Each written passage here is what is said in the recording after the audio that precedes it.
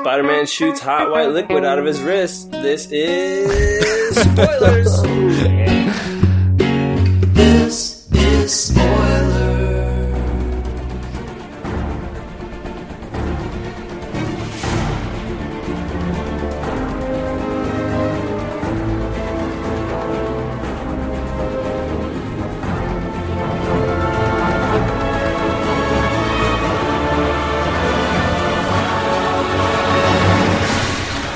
What's up, guys? Always a fun time. Welcome back to Spoilers. This is your boy, PK, superhero correspondent, PK. I'm back. Let's go. In black. I'm actually wearing black. Save it for Spider-Man 3. Yeah, I should say for Spider-Man 3. Speaking of Spider-Man 3, I'm here to host a 3-part limited series for spoilers. We're going to be spoiling the original, the Holy Trilogy, the Sam Raimi Spider-Man trilogy. I'd like to think this is just like someone's idea or ploy to get Sam Raimi as the #1 spoilers director. Is someone behind this? Pappy, is that you? As of this recording, Justin Lin is our king, which I am fine with whoever's king as long as it's not him. He's great, but I've actually, I mean, if you want, you could give it to me because I've been pushing for this episode for a while. Pap, you can attest to that. We've been on the DMs. I've been like, yo, man, like, let me host a Spider-Man episode. Come on. And with the quarantine and with the old Doctor Strange, Sam Raimi news, this is the time. Well, the Doctor Strange news is definitely what put us over the edge. But yeah, let me also, just for the audience, sometimes we do movie review episodes. That's like the rotating book club of movies where there's a trivia winner and a host and all that. Sometimes we do spoiler episodes, but like in the past year or so, we've been doing these deep dives, either multi-part episodes on one movie or one episode on multiple movies. But I kind of like just taking a step back, cranking out 3 Spider-Mans in a row. We'll probably put them out back to back to back. I think that's going to make some for good summer content for people, especially with no Marvel movies this summer. PK, is that tough for you, not being able to go back to the MCU after its epic conclusion last year? I mean, it's definitely an adjustment period back to the time where there's like no comic book movies coming out. But I mean, we got Black Widow on the slate, which I'm really excited for. But yeah, it's. I mean, to be honest, it's kind of nice too. In a other way where it's like we got so much Marvel and this epic storyline that came to a conclusion after 11 years. And it's like, it's kind of nice to like take a step back and like let it breathe and give it time to have the new phase roll into town. So yeah, it's like the 90s again. Feels a lot like the 90s again. Speaking of the 90s, I was looking up some notable comic book movies that were released before this one, because a lot of people say, this is the comic book movie that put it on the map and like kind of paved the way for these to actually be like good films instead of, not just comic book movies.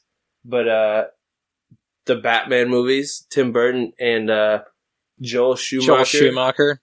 So I think Tim Burton had somewhat of a critical success with his, but Joel Schumacher kind of just squashed everything with his Batman and Robin and all that stuff. So another one was Blade. Didn't really have a big following, but it was a solid movie. And then X-Men, which was kind of seen as the most popular, or probably quote unquote best made comic book movie until Spider-Man came along. So well, X-Men came out in 2000, and I feel like X-Men is what launched Marvel into what it is today. I know it's a different studio. Mm-hmm. The X-Men movies were done by Fox, but X-Men gave us Spider-Man. Spider-Man gave us a lot of bad movies, actually, that came out in the 2000s. It really did. Eventually, Daredevil, late 2000s, we got to Marvel finally. So, speaking of that, I'm a relatively new host. I'm a simple guy, but with great podcasts come great responsibility. With great power comes great responsibility. So I'm going to try to do my best. So I'm going to keep it simple. I think we're just going to kind of go through each act of the movie, talk about some of the good characters in depth, and talk about Sam Raimi, because that's part of the reason why this movie has so much praise and had so much success. So I'm going to throw it to Pappy if you want to kind of talk us through how this movie gets going. Yeah, so this is, like Corey mentioned, this kind of became the archetype for every superhero movie that seemed to come after it. And it's funny, too, because you watch this. I grew up with this and then kind of went back to the Tim Burton Batmans later in life. Like I can remember them. And I thought that it started with an origin story, but it starts with like an origin story fake out.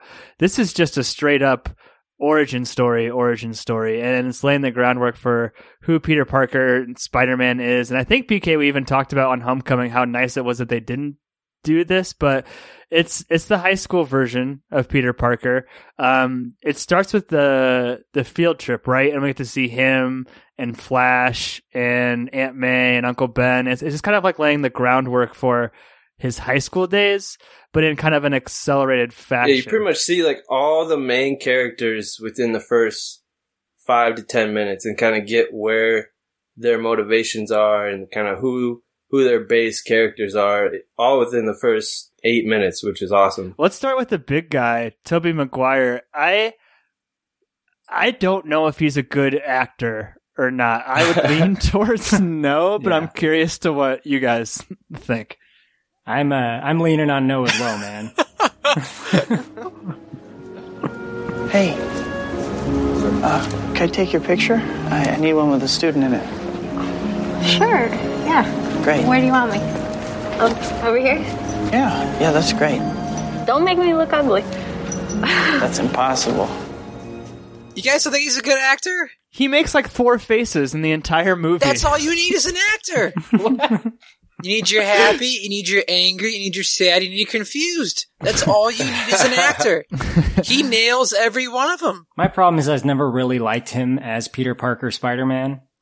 I've had that in my head for so long that really clouds my judgment on Tobey as a whole. But I mean, some of the people he's surrounded by are pretty good in this movie. It's just him as Spider-Man. It's not quite right. I think Garfield was better. I think Tom Holland's the best. And he's kind of too old to be in high school, as they all are on this field trip, I think, right? Yeah, they all look way too old. I'm so happy you brought that up. Like, Pap, you know I used to love the show The OC, right? Oh, yeah. Big OC fan here. Well, you don't realize it when you're younger, but you think, like, high school kids, like, they look like they're that old. But as you get older and look back on it, every kid in this high school is at least 35 years old. Like, well, the teacher that comes up and tells them like to stop talking during the field trip looks probably younger than most of the actors do. They're supposed to be in high school. Flash or Crash or whatever looks old enough to be one of like the high school kids' parents. Like, it was confusing watching that. Mm-hmm. Yeah, I mean, Tobey Maguire was, I think, 27 when this movie came out, so he was probably 26-ish when they were filming. And I don't know, like, I don't have a lot of context for the character of Spider-Man. Like, I just kind of take all of these superhero films at face value, but I found that, like, rewatching this after seeing so much of the Tom Holland Spider-Man character recently, he's very, like, gee whiz, and, oh, that's Harry's girl. You know what I mean? He talks like he's not from the early 2000s. Is that just the character, or is that like Sam Raimi / whoever the screenwriter was, Stan, or I don't know, I'll look that up, but like, is that just sort of their taste of the character? Did you guys pick up on that? Yeah, he never said anything is, quote, the bomb. I think it's part of both. Like, and Spider-Man's and Peter Parker has always been a nerd and shy, and he's got this huge crush on Mary Jane, but doesn't know how to convey it. And I just think it's partially Peter Parker as a character, but yeah, I mean, Sam Raimi could have his own take. I mean, I've heard Sam Raimi is like a big comic book fan and a big Spider-Man fan, so he might, have some deeper insight and might have seen something. But I also think they kind of went a different way from the comics a little bit. Like a lot of people complained about this movie that, Spider-Man didn't have enough quips and stuff like that, like classic comic Spider-Man did. But if you look at it, like a lot of the situations where Spider-Man found himself in this movie were more serious, and you wouldn't find somebody taking the time to make a quip. But there are times, like in the wrestling match, where he's up on the fence and talking shit to Bonesaw. Yeah, he's And, calling him gay. Yeah, he's like, oh, that's a cute outfit your husband makes. That did not age well. Yeah, it's like, this is the early 2000s. Never mind. I see it now. Hey, Freak Show! You're going nowhere! I got you for 3 minutes! 3 minutes of playtime!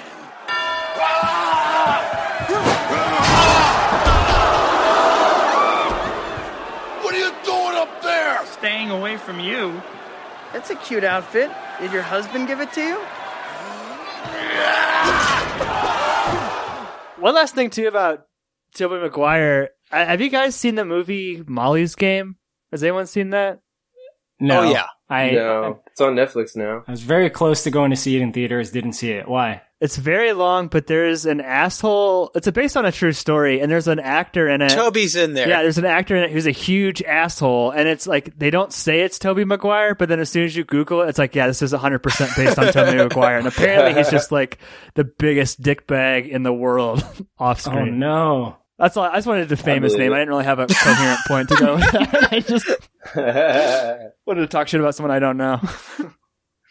All right, so after we get through the field trip, or during the field trip, a pretty big plot point happens. He gets bit by a spider, which is a pretty big deal in Spider-Man. So, Stevie, kind of what happens after he gets bit, and then if you want to kind of introduce the counterpart, his best friend Harry's father, Norman Osborn, what's he up to? Well, it's kind of a strange build-up, too, because you have to think Mary Jane is like Rain Man, who literally walked into this scene like 5 seconds into when the person said, we have 15, spiders in this cage or these cases or whatever.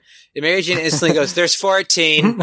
Like, there's absolutely no way she had enough time. But Peter gets bitten. He goes home. He's not feeling great. He's kind of going through this crazy psychedelic trip of lightning and sweats. At the same time, he's dreaming that Norman Osborn is murdering his second in command. But yeah, Peter wakes up and he is shredded. He is all of a sudden good looking in his eyes.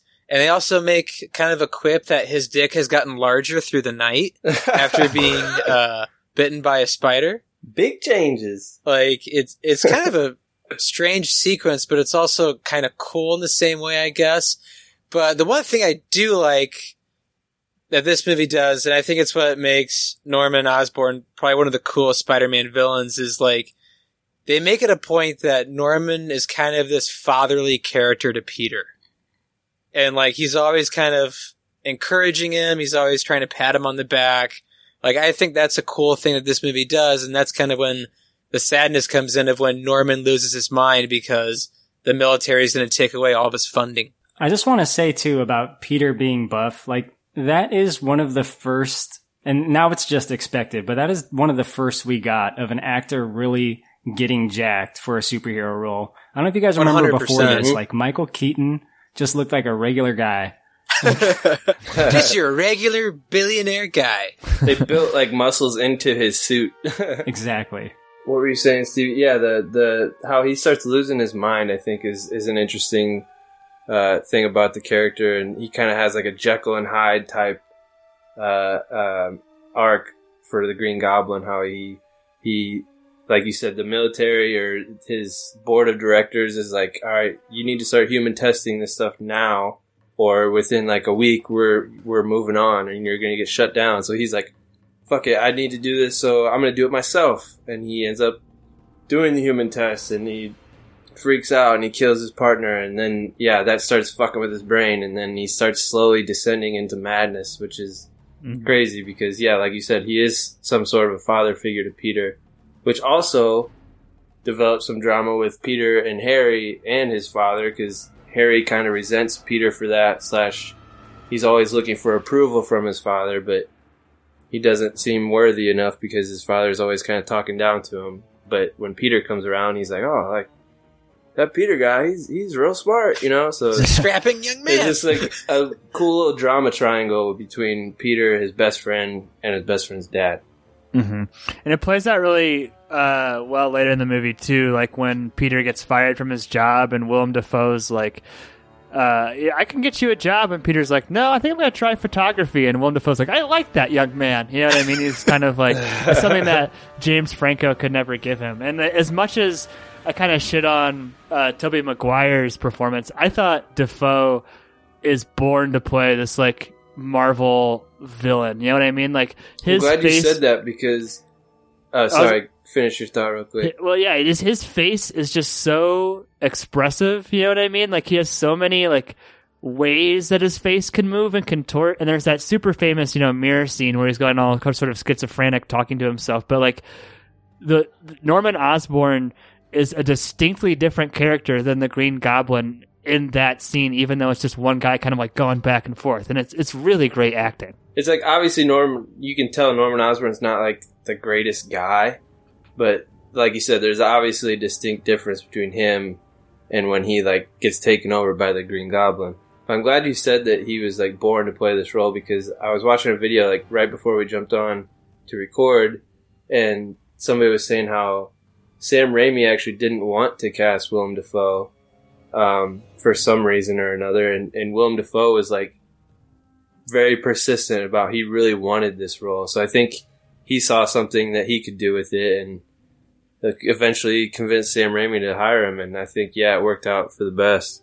Even just looking at his IMDb now, Spider-Man is still Willem Dafoe's like most known for. You know what I mean? I don't know exactly how that's like calculated, but it's a significant part of his career. A guy who's been in all kinds of movies, including Antichrist a few weeks ago. A very different movie. So yeah, moving on, we get Green Goblin established. We get this is a little bit after, but so we're moving into we have a nice little intimate scene with Peter and MJ in their little backyard, and you kind of see MJ's back story, and she's got like an abusive father, emotionally abusive father, and that's kind of why she always gravitates towards the asshole guys like Flash. But you get a really nice moment between them two where she kind of tells Peter what she really is dreaming of, and she just wants to get out of here and stuff like that. So what do you guys think of Kirsten Dunst as MJ?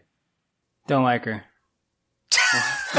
Why, Corey? Why? She's pretty much relegated in this series to being a damsel in distress for the most part.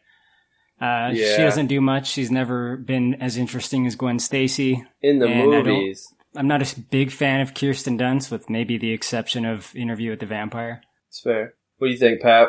It's funny how, I don't know, like, I remember watching this, Stevie, in 2001, and like, or 2002, or whenever it was, maybe 2003 by the time I saw it, but no one even thought of Mary Jane kind of being, if not marginalized, sidelined as an object of Peter's desire. You know what I mean? She's nothing but a trophy for Peter Parker, but like nobody thought of that then. And then like watching this after seeing like the way film has just totally changed and representation has totally changed. Like I couldn't not see it. Did you get those vibes at all, Stevie? Yeah. I mean, I felt like for the time, it was like, if you're going to make a superhero movie, kind of like Corey said, you have to have a damsel in distress. Like, look at it from 2002 to 2019 with Endgame, where you literally had a 5-second shot of every female in the movie pop up into one single frame. Like, and also not even just being every female, but very, like, empowering at the same time. So, I also think, I mean, I don't want to hop into two, but I definitely think they realized that with the character moving forward. As far as, like, having, like, her own wants and desires. But, yeah, it is kind of odd looking at it now and just seeing her as just kind of like an object and at the same time a damsel in distress. This being an early superhero movie, it follows a formula. And like we mentioned, there was several superhero movies after it that kind of went about a similar formula as well. But, it's kind of weird. They had to start it off with some cheese, and this is it. I mean, I guess we couldn't have got where we are now without your, like, more typical kind of superhero movie like this one. But guess what? Cheese is good. I love cheese. Sometimes, yeah. I love cheese too, but Corey, you've seen those Plinkett reviews of like Phantom Menace or whatever, and he plays that game with like describe Han Solo, and like everyone can like give all these characteristics about Han Solo. And he's like, describe Qui-Gon Jinn, and everyone's like, you know what I mean? I like the one guy's response, stoic. Stoic. Yeah. It's like, what can you say about Mary Jane in this movie? She wants to fuck Joe Manganiello. I mean, don't we all? Yeah, she wants to be an actress. She likes new cars. Yeah. She sure does. Which is a great error too. I mean, I don't know if it's an error, but I just found it hysterical how her boyfriend gets his chest punched through his back, and then a mere 4 hours later is just upright talking, got a new car, babe, let's go! Yeah, he'd be dead. You're taller than you look. I hunch. Don't. Hey, MJ, come take a ride. My new birthday present. Come on. I gotta go. Bye. Oh my god, it's gorgeous! Yeah, right? Look at it! I'm pretty tight, huh? So moving on, we got two, since you guys aren't a fan of Kirsten Dunst, we got two fantastic casting choices, which I'm a terrible host. I didn't look up their names before, but Aunt May and Uncle Ben are like the quintessential Aunt May and Uncle Ben in this movie. Like the very like homey grandparent type of character, and you can tell they gave Peter this like loving childhood and like kind of gave him the lessons that he needed to really become Spider-Man. And it all kind of starts with great power comes great responsibility speech/scene, which is so good. With great power comes great responsibility. Yeah, it's very golden age comic-y. I mean, it's fine for what it is. It's never really been my thing. It's, it's the Kent family. It's the Wayne family. They're all, very altruistic and perfect. And that's cool. They play that the way they should. Are Uncle May and Aunt Ben great Aunt May and great Uncle Ben? They're old. I've never understood that. They are very old. I've never understood it in my life. Like it'd make more sense if it was like his uncle's parents. Right. But I don't get it. It kind of makes sense for the way Tobey Maguire looks. Like, he looks old, but... Seems like odd casting to me, but I do like the actor and actress a lot. Rosemary Harris and Cliff Robertson. Boom. Cliff, my guy. I feel like Cliff Robertson really... I think if you say Uncle Ben in cinema, I feel like he's the one that everyone goes to. Oh, yeah. I don't even remember who the other Uncle Ben... What was it, Martin Sheen? Martin Sheen. Martin The Sheen. Amazing Spider-Man? And just no Uncle Ben in the new Spider-Man. And just zero Uncle Ben. Alright, so we get done with the Uncle Ben scene. With great power comes great responsibility. Great power comes great responsibility. Peter says basically, fuck you, you're not my dad. And he goes to fight Randy Macho Man Savage, aka Bonesaw. So what happens there? Well, I mean, it is Macho Man Randy Savage as another wrestler, Bonesaw. It's a strange wrestler choice, I think, because he's like a prominent wrestler from the 90s, 80s era. WCW. So he's kind of already pretty old. But anyway, Peter is in a wrestling match. He has designed a ghetto costume for himself, and he is coming out being introduced by Bruce Campbell as... Yes! the human spider. Name's Ash. Housewares. And Bruce Campbell is friends with Sam Raimi, I guess, from all the Evil Dead stuff, right? Yeah, they're like best friends. That was such a great cameo. That makes me so happy to see Bruce Campbell in there. He may or may not be in Spider-Man 2. We'll find out next week. Well, can I talk on that point a little bit? Go for it. Please. We talked about this on Big Dumb Movie when we did Spider-Man 3, but Bruce Campbell has cameos in each of the Sam Raimi Spider-Man movies, and there was going to be a fourth that never got made. Very famously. And Bruce Campbell was going to be Mysterio in that one. I guess the idea was they were kind of setting up the pieces that he was like showing up here and there in Peter's life as these figures that, had small but significant roles in how his future was shaped. That would have been right around the time that he left me hanging at a bar in Michigan when he told me, let me finish my dinner and I'll come talk. And he went out the back entrance. Huh. Damn. Karma. Classic move. So Spider-Man, or aka the Human Spider, takes on this guy, and he's supposed to last 3 minutes. I got you for 3 minutes! Story of my life. Yeah. I was going to say, we all know how hard it is to last for 3 minutes, right? And of course, story of our lives, he doesn't last 3 minutes. He lasts like maybe 2. So he's supposed to get $3,000 so he can buy a new car to impress MJ. And the guy, the ridiculous promoter, since he didn't last one more minute, he gave him $100 instead of $3,000. And Peter gets upset. This is the difference between Spider-Man and a guy like me, though. Having Spider-Man's powers, I would have just taken the money and been like, well, sucks to be you, dude. I'm super strong. See, this is why I could not be a superhero. It's such a strange scene, too, because he doesn't even take the 100, like, at all. And it's not like Peter comes from a ton of money. It's a very selfish thing he does. He could have given that 100 to Aunt May and Uncle Ben, and they could have helped them out a whole lot. Mm-hmm.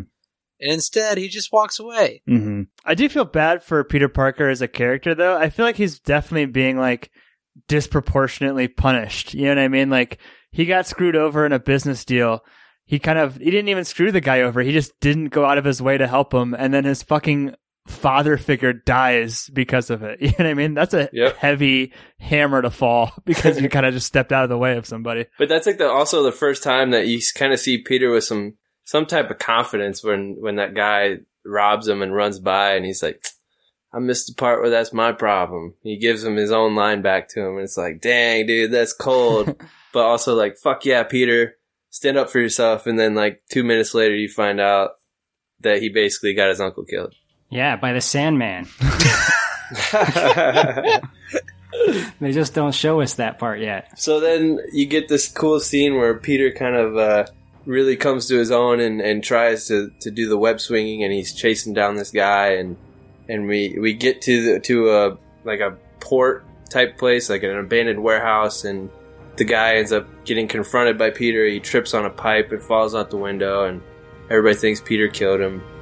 But so this kind of starts Act 2, where Peter really starts to become Spider-Man, and he gets a new suit, and we get a montage of him kind of saving some people, and we get introduced to one of the best casting choices, best side characters in all of cinema, J.K. Simmons as J. Jonah Jameson. Now that I agree with you with, man. That is the best comic book movie casting of all time.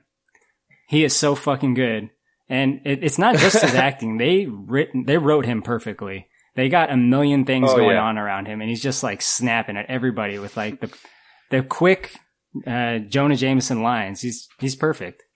A couple jokes about like his wife in there too that are hilarious, and I don't, I don't know, like I said, a lot about the context of the character from like the source text or whatever, but like I'll skip ahead a little bit. There's one moment that I like when the Green Goblin's about to choke out J. Jonah Jameson, and like he doesn't reveal his source. I love that. I don't know if he's trying to protect Peter or if it's like he's just such a hard-nosed old school journalist that you don't reveal his sources, but like I think it's the latter. Either way though, it's a great like character choice, right? It adds just enough depth to him where like a lesser movie would have been like he went that way or something. I agree. I've always appreciated that. Yeah, his casting is unbelievable, and I love the way that he just kind of flip-flops around on the Spider-Man story to always spin it to make the Daily Bugle sell. No matter if he's a good guy or if he's a bad guy. It doesn't matter. Whatever's going to sell the paper the most. Who is Spider-Man? He's a criminal, that's who he is. A vigilante. A public menace. What's he doing on my front page? Mr. Jameson, your wife is on line 1. She needs to know if you... Mr. Jameson, this is a page 6 problem. We have a page 1 problem. Shut up. Right. Well, He's news. They're really important clients. They can't wait. they're about to. He pulled 6 people off that subway car. Sure, from a wreck he probably caused. Something goes wrong and this creepy crawler is there. Look at that. He's fleeing the scene. What's that tell you? He's not fleeing. He's probably going to save somebody else. He's a hero. Then why does he wear a mask? What's he got to hide? She just needs to know if you want the chintz or the chenille in the dining room. Whichever one's cheaper. Mr. Jameson, it's like this. We double book page 6. See, so both Macy's and Conaway's both have 3/4 the same. We sold out 4 printings. Sold out? Every copy. Tomorrow morning, Spider-Man, page 1 with a decent picture this time. Move Conway to page 7. There's a problem with page 7. And make it page 8 and give him 10% off. And make it 5%. That can't be done. Get out of here! But yeah, you get Peter hired on as like a freelance photographer for Spider-Man, and then which starts to cause kind of problems because like people like how would he get those? Like the thing that bothers me about that is the photos he was taking. He's taking photos like literally of him crawling on the side of a skyscraper. Like how the fuck would you get up there? Yeah, the camera is clearly on the side of the building. It's like not ground level. I was noticing that this time around as well. He's not even trying to hide the fact that it's a setup camera. Like you get the scene where he like you see the camera webbed up to like a light pole, which is cool, but then yeah, you get the ones where he's literally like on the Empire State Building, like and it's like oh, like he's wearing a GoPro basically. It's like get the fuck out of here. So then we get we get some more scenes with Green Goblin. We get the first confrontation of Spidey and Green Goblin. Pretty much, we get Green Goblin attacks like I think it's called a Unity Day parade or festival. Yeah, Oscorp Unity Day Festival. Obviously, it was a weird times because they had Macy Gray as the headlining performer, which 2002 is weird. 2002 is strange. And I choke. Yeah. If you don't know who Macy Gray is, look up that song that we were just singing because it's a banger. But she's got a weird ass voice, and it's just like unfortunate too because her name's Macy. And they show these like floats going down in a parade in New York, and your mind goes Macy's parade, but that's not what's happening. It's the Macy Gray later. Parade. Yeah, she's doing her famous song "Nutmeg Fantasy." Yeah. That's in my notes. So we get kind of the first real introduction to the ruthlessness of the Green Goblin when he comes in and throws a grenade at his board of directors, and they just straight up vaporize into skeletons and then into dust. Yeah, it turns them into cartoon skeletons. It's pretty funny, actually. It was weird. It was like kind of violent, but kind of cartoony at the same time. So I was like, I don't know how to feel about that. It looks too stupid to be violent. Corey, I have a question for you. You're significantly older than the rest of us on the podcast. You're around Josh's. I'm 63. Josh's age. Yeah, You're not far from filing for retirement. I think it's more pointed later in the movie when they're all on the bridge and the New Yorkers all come together and they say, "You mess with one of us, you mess with all of us." But like, wasn't it kind of weird at the time? I think I even like remember this being kind of weird, seeing what's like tantamount to a terrorist attack in New York City, like months after 9/11. Do you remember that? No, actually, I'm sorry. Well. Yeah, I didn't put the pieces together at the time. My small 15-year-old brain wasn't doing that kind of thinking. I think there was like shots of the World Trade Center that were edited out, though, if I'm not mistaken. Yes, quite famously, the teaser trailer, yeah. The original one, which is different footage not used in this movie, was Spider-Man thwarting a robbery wherein he caught the helicopter of the robbers in a web between the Twin Towers. Crazy. But yeah, to go back to the Macy's parade thing, PK, the part that always stands out for me is that brain dead Billy kid who almost gets squished by the thing.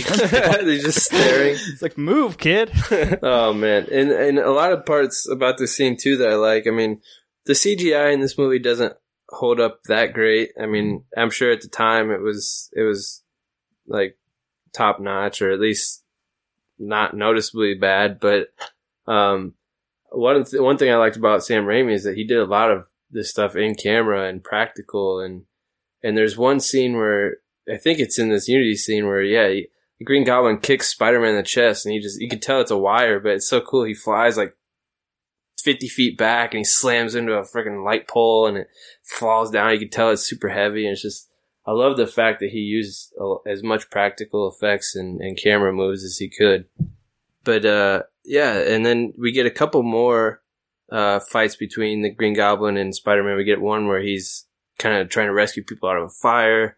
He disguises himself as an old lady. We get one where like you said earlier, where Green Goblin attacks the Daily Bugle and he's choking out J. Jonah Jameson, and then he ends up gassing Spider-Man, and they have this cool conversation on the roof. And Stevie, do you kind of want to talk about that and kind of see where Green Goblin's trying to kind of like recruit Spider-Man almost? He's trying to recruit him. He's pretty much trying to tell him, like, him and himself are different. They are exceptional. They are better than the mere peons that live in the city. And it doesn't make sense for him to serve the people that really don't give a damn about Spider-Man. And so I was always confused. Why didn't he rip off his mask? I don't know. Yeah. I don't know. That's bothersome to me. I mean, I feel like you want to call it a plot hole. I guess it's gamesmanship if you want, not know your enemy, I guess. But it really would have taken a mere, 2 seconds to be like, when he's knocked out, I wonder who this cat is. It could be my son for all I know. Yeah, I think he was trying to give faith to Spider-Man to be like, all right, I think this kid's gonna come to my side, and if he doesn't, then I'll fucking kill him, and I know who or where to find him and stuff. But yeah, and PK, I have a question for you. What up? I think what sets this movie apart from its kind of predecessors is the swinging and flying throughout the city. I think still looks really strong for a movie that came out in 2002. Dude, it looks so good. If that wasn't in this movie, would this movie be still kind of highly heralded as it is? Because there's a lot of it in this movie. Maybe not as high as heralded as it is, but I think it'd still be up there. Because I mean, part of the movie, the reason the movie's successful is I mean, say what you want about Tobey Maguire and stuff, but the character of him as Peter Parker and Spider-Man is well done and well fleshed out, and then the conflict with the Green Goblin and everything. But yeah, that's kind of goes back to the camera movements and in camera stuff about Sam Raimi that I love. There's one shot specifically where it's Spider-Man swinging down and he's right in between the cars and he goes right back up, but it's you can tell it's literally an actual camera movement swinging down on top of a street full of cabs, full of cars in Manhattan, and then it's they just CGI'd Spider-Man in there. It's yeah. At this day and age, how many cameras or how many directors are actually going to take the time to do all that shit and make it really look like you're swinging with him and stuff, which I guess you don't need to do it now, but I thought that was just a super cool idea and execution of the idea. So, to answer your question, I guess I don't think it would take away from it too much, but I definitely think it added a lot. Me too. So then we move on a little bit. We get the famous kiss between Tobey Maguire and Kristen Dunst and Spider-Man and Mary Jane. The upside down kiss, which has been parodied how many times now in movies and TV shows? It's weird how sticky that moment is. Anytime... I mean, yeah, anytime you see anything similar to that, or even if you just kiss your partner at a weird angle, Spider-Man kiss comes up. It's just a part of the zeitgeist. It's so famous. Exactly. It is. I think it won a MTV Best Kiss Award that year. I remember seeing that on TV. I'm not surprised. 100% did. And to our younger audience out there, you have no idea how massive this kiss was when it came out. Like you guys said, it was everywhere. I mean, he was upside down. Come on. You see full on Kirsten Dunst nipple, too, in the rain. I don't know if you boys noticed that, but... Hardcore. Prominent. No, not at all. No, I did as a 10-year-old boy, let me tell you that. The thing that struck me this time about that whole scene was more leading up to it when she's rescued by Spider-Man, because she is getting mugged by some 80s cholos, which the likes of which I haven't seen since American Me. So there's that. Even Mary Jane acknowledges that she's oh, I think I have a superhero stalker. It's kind of weird.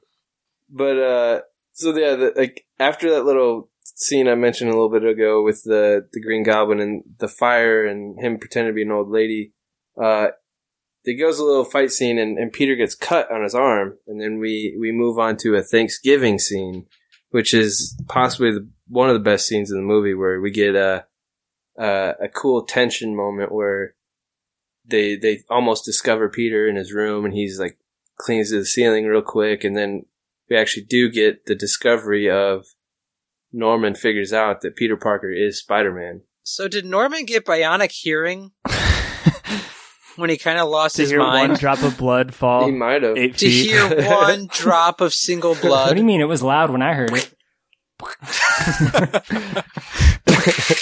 Yeah, you're right, PK, though. It is kind of this... There's a lot of moving parts coming together for the fact that it's like Mary Jane, Harry, Peter in the same room, Norman, Harry in the same room, Norman, Harry, Peter in the same room. It's kind of all these things coming together of just build up and tension. Eventually just blows up when... Okay, explain this to me. How did Norman know that it was his cut that he gave to Peter? I guess it has to be the location of the wound, right? Did he know during the throes of battle? Oh, Right I on cut his him! forearm. That's Like, true. Yeah, I don't Right know. on his forearm, and it looks like that. Exactly. The thing that's like, I feel like Norman's behavior is so erratic during the scene. I probably would have come to the conclusion this guy might be the Green Goblin by the way he's acting. He's out of control. Is this motherfucker the Green Goblin? Yeah. Yeah, that look he gives Aunt May when she smacks his hand when he's reaching in the thing. He's like, he's about to kill Yeah. this bitch. No, I thought With the I thought it was knives. like overly sexual when he was licking his fingers looking at her. Another cool thing about this scene, I was looking up, like Sam Raimi and the set designers did something really cool with this. Like, if you notice, Norman is actually wearing like blue and red Spider-Man colors, and Peter's actually wearing like green. So it's like kind of a cool contrast where they're wearing like the opposite colors and stuff like that. But it's also kind of fucked up because, you know, this is the scene where he discovers or commits himself to discovering that Peter Parker is Spider-Man. And then what does he do immediately after that? He goes and attacks Aunt May, somebody he's known for a long time. And then he attacks MJ. It's like, it's fucked up. First, I gotta say that when he's exiting the dinner, Norman Osborn, he says from the hallway very loud, he's talking about Mary Jane to Harry, he says, do what you need with her, and then broom her fast. Different times, man. Different times. It's pretty great. Your mother was beautiful, too. They're all beautiful. Until they're snarling after your trust fund like a pack of ravening wolves. You're wrong about her, Dad. A word to the not-so-wise about your little girlfriend. Do what you need to with her, then broom her fast. In your guys' knowledge, has Willem Dafoe ever been in a musical? Effort. God, I hope not, and I hope he is soon. Efforting. I'll look that up. Okay, for the fact, hear me out. As crazy as it sounds, but how amazing would it have been if we would have followed Norman out of the building about him singing the pain of realizing that his son's best friend is Spider-Man and how he must defeat him. How great of a musical moment Written would by that have been. Bono. Written by Bono. Oh, it'd be great. I need you to write that, Stevie. Doesn't look like he's been in many musicals, if any. So that would have been his musical debut, and it would have been a fantastic That would have been one. amazing. I mean, there is a Spider-Man musical, quite famously, that failed and was the most expensive musical of all time. Didn't people Music die written by Bono. in that? Didn't someone fall and die making that? Someone did die. Wow. So we get an intense scene with the Goblin coming after Aunt May. He likes to like bust through walls. Like it's like the third time he's done that in the movie. And so we get Peter and MJ talking in the hospital, and Peter gets his chance to like really tell MJ how he feels, but in the kind of like in the words of Spider-Man, or him telling Spider-Man what he thinks of her, and she can kind of tell he really feels this way about her and stuff like that. But then we're moving on to the last act, the last confrontation, where he takes MJ, then he gives Spider-Man can't remember what the line is, but he basically says like, this is where the good guys lose. You get a choice. You can't make a winning choice. He chooses between MJ and a cable car full of kids. It's exactly like Batman Forever at the end, isn't it? Exactly. In so much as that he just rescues them both. Right, yeah. Yeah. No actual choice. But then we get a really cool fight scene between Goblin and Peter Parker. And I love this scene so much because it's so gritty. Like, there's no music at the beginning, and Spider-Man is getting his ass kicked. If only the New York scenery looks incredible too. Right? Oh yeah. After he's away from the New Yorkers. Did you you hate that line, Corey? Because I brought it up earlier. I think you were the one who had an audible ugh at the you messed with one of us. It's horrible. You messed with all It's of us. absolutely awful. You mess with one of us, you mess with all of us. Forget about it. Hey, I'm walking in. Hey, New York. Forget about it. I'm walking in. I'm walking here. Leave Spider-Man alone! You got a big gun guy trying to save a bunch of kids? Oh, yeah, I got something for your ass. You mess with mine, you mess with New York. You mess with one of us, you mess with all of us! It's so corny. It's funny though. I mean, one thing though that I did like that they did with like New York and everything in this movie is like it did feel like alive. Like, you know, there's that montage scene where it's like almost like goes into like a documentary style where it's like they're interviewing random people on the He streets. stinks, and I don't like him. Just like Was Jim Norton famous when this movie happened? bunch of different casts and characters, and you got the guys singing like a homeless dude version of the Spider-Man song, the classic song, and then like there's a bunch of scenes where like in the background, if you look in the background, there's like a shit ton of extras in like every scene, which I think it was like is way better than actually throwing it on a green screen like they do nowadays. So, but yeah, what'd you guys think of that final fight between Spider-Man and the Green Goblin? I thought it was probably the strongest part of the whole movie.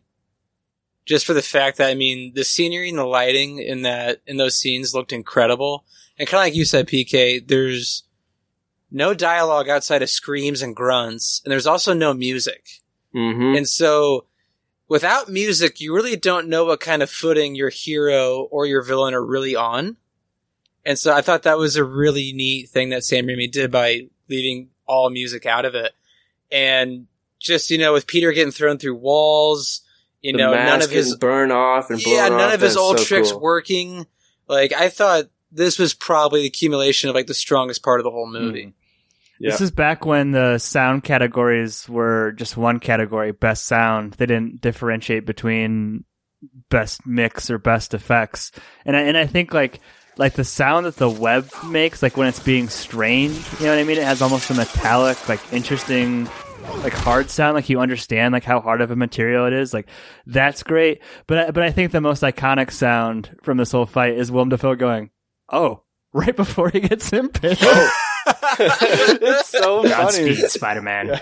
I love it so much, and like you said, it's the perfect amount of cheese. Like that makes me laugh so hard. It's not taking itself too seriously. It's a great way to dispatch a villain in a superhero movie. And it's so fast. Like it's like right before the Thing would have stabbed him. So it's like would he really have time to say that? But it's like, yeah, it's the perfect amount of cheese. And I love the scene or the line like right before that where, you know, Norman's trying to talk his way out of it and saying he's like, I've been like a father to you. And that's when Peter finally like completes his arc as like a shitty teenager grown into a man, where he's like, you know, like I have a father. His name is Ben Parker.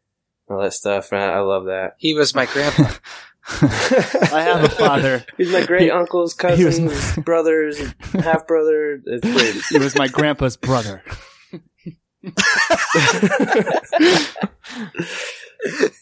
So we get the impalement of Norman with his own glider, and then we get the whole drama being set up of his he has to live with the fact that his best friend thinks that he killed his father, and all this craziness that's set up for the next movie. And you know, MJ finally wants Peter, but he's like, I'm too responsible now. I got too much shit going on. I can't deal with you right now. And he turns her down, and it sets up a lot for the next movie without needing a post-credit scene, which is nice. It ends with a funeral, as most Spider-Man movies do. I think every Spider-Man movie since this one, that is, not counting the old TV show and stuff, of course, but they all end with a funeral except two, I believe. I believe it. Why does Spider-Man turn MJ down? I don't even really understand why he does that. I don't know. I think it's just, you know, he kind of sees like he's putting people in danger, and he's got bigger things to worry about, and it's almost like a distraction at this point. But yeah, I mean, who knows? Well, if he's putting people in danger, wouldn't it be wiser for him to retire Spider-Man and be with Mary Jane? Right. Can't do that, man. That's we can't get a sequel. Come on. Retiring is not like he's like Batman in that way. Like he's got this thing he's got to live up to. With great power comes great responsibility is like in the Spider-Man DNA. And as long as he has that power, he will be Spider-Man. And that's what I love about this movie and love about this character. It's like, you know what, like you said, Peter Parker gets shit on in this movie. He's just like down in his luck. He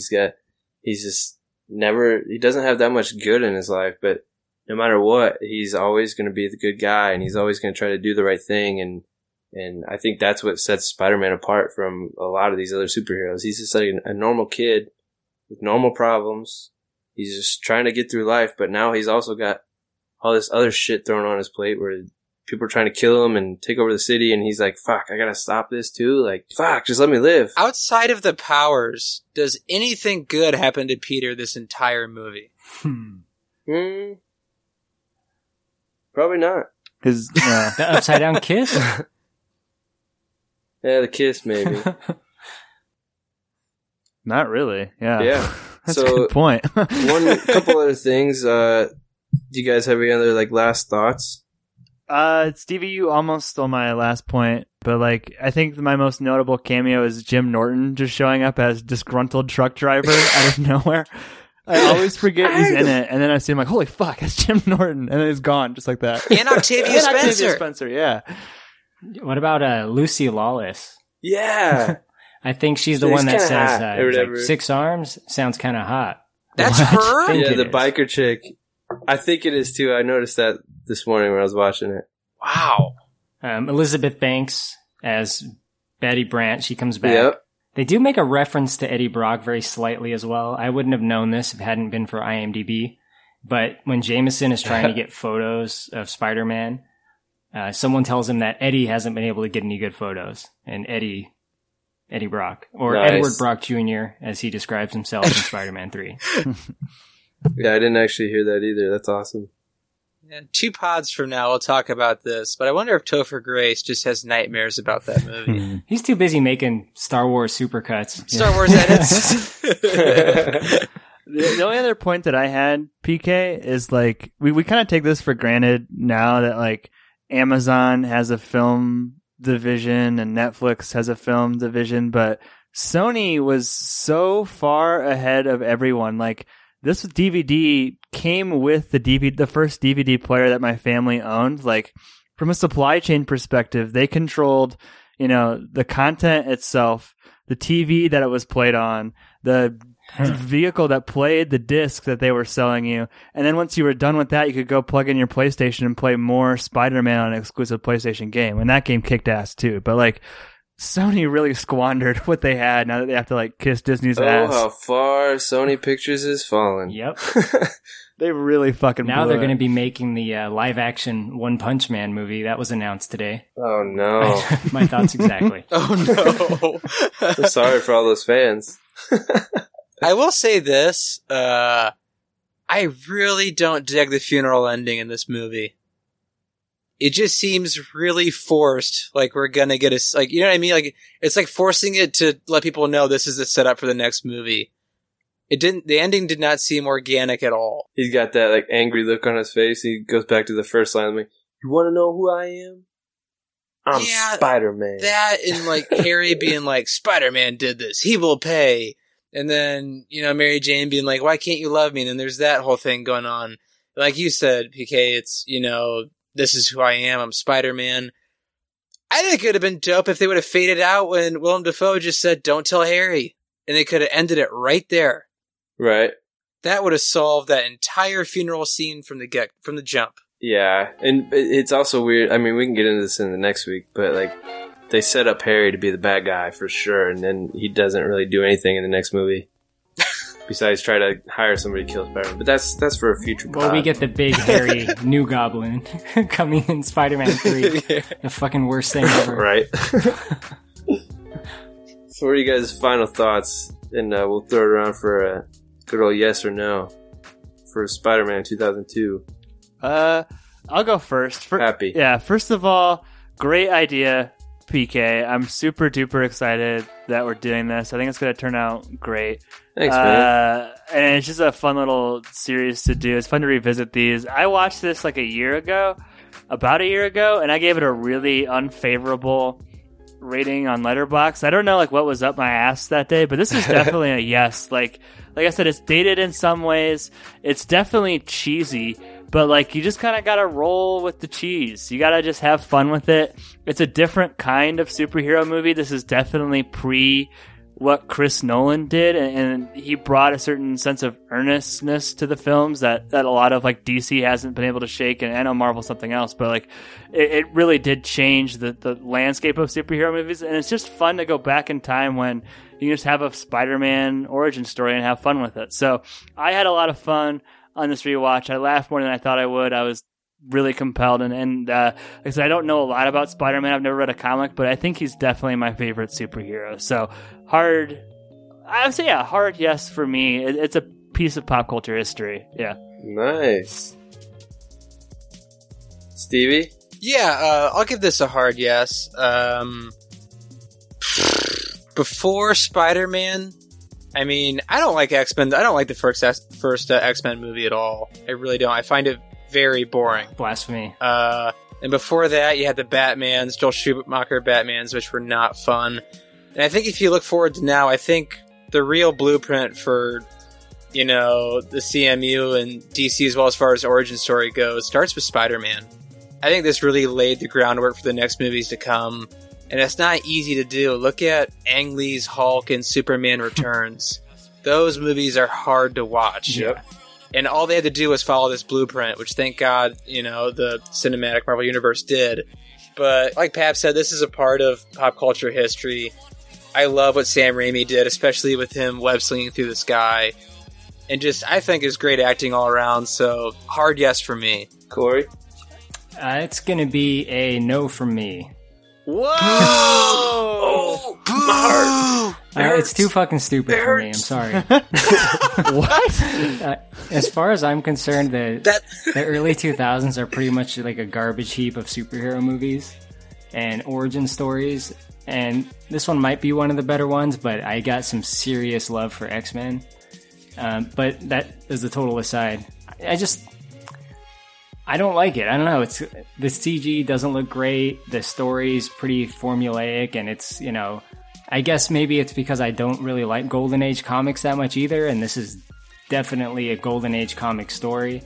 It has a lot of the iconic moments of the Spider-Man origin stuff, but I'm not really into that stuff. I want to see, like, him being Spider-Man and what is he doing, which is probably why I like 2. I do like 2 a lot. 3 obviously has its own problems, but for what this one is, it's too fucking hokey for me. Wow. It's a fair judgment, but I'm going to disagree, my friend. It's a hard yes for me. I was 10 years old when this movie came out, so this kind of like influenced me a lot with becoming a superhero correspondent, Mm-hmm. And just a shout out to Danny Elfman. The score in this movie is freaking awesome. Just like I said, the fight scene at the end with no music, I think that's an underused / underrated like style for fight scenes, especially. Like I can think of like the Ready Player One, like the big race scene in the beginning of the movie that had absolutely no music, and it was so intense. But I freaking love this movie. Part of it is nostalgia for me, but I do think it holds up. Maybe not the CGI, but most of it does hold up, and I think it's a great origin story for a superhero. And like you guys said, it laid the groundwork for kind of where we are today and what movies we have today for superheroes. So it's a yes for me. I'm excited to talk about number 2 because I'm pretty sure everybody agrees that's probably a better movie and one of if not the best comic book movies of all time. So 100%. I'm glad you guys are into this idea. I'm glad to be hosting. I'm going to be a better host next week and not lose connection on my Skype. No one even knew. So take it away, Nickelback Hero. Just kidding. Oh, no. Definitely tune in next week for Spider-Man 2, and Pap, if you got any extras. Look at this Spider-Man! No, that's it.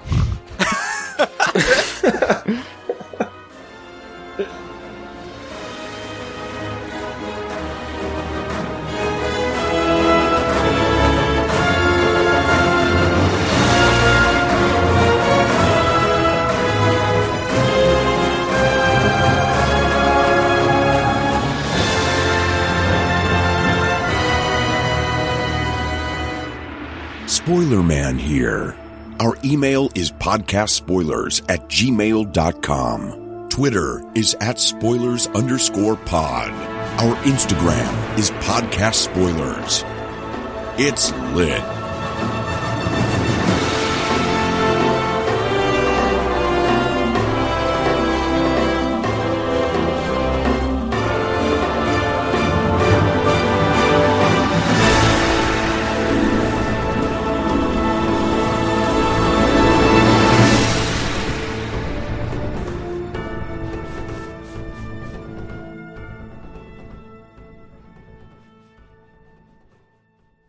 Harry tells me you're quite the science whiz.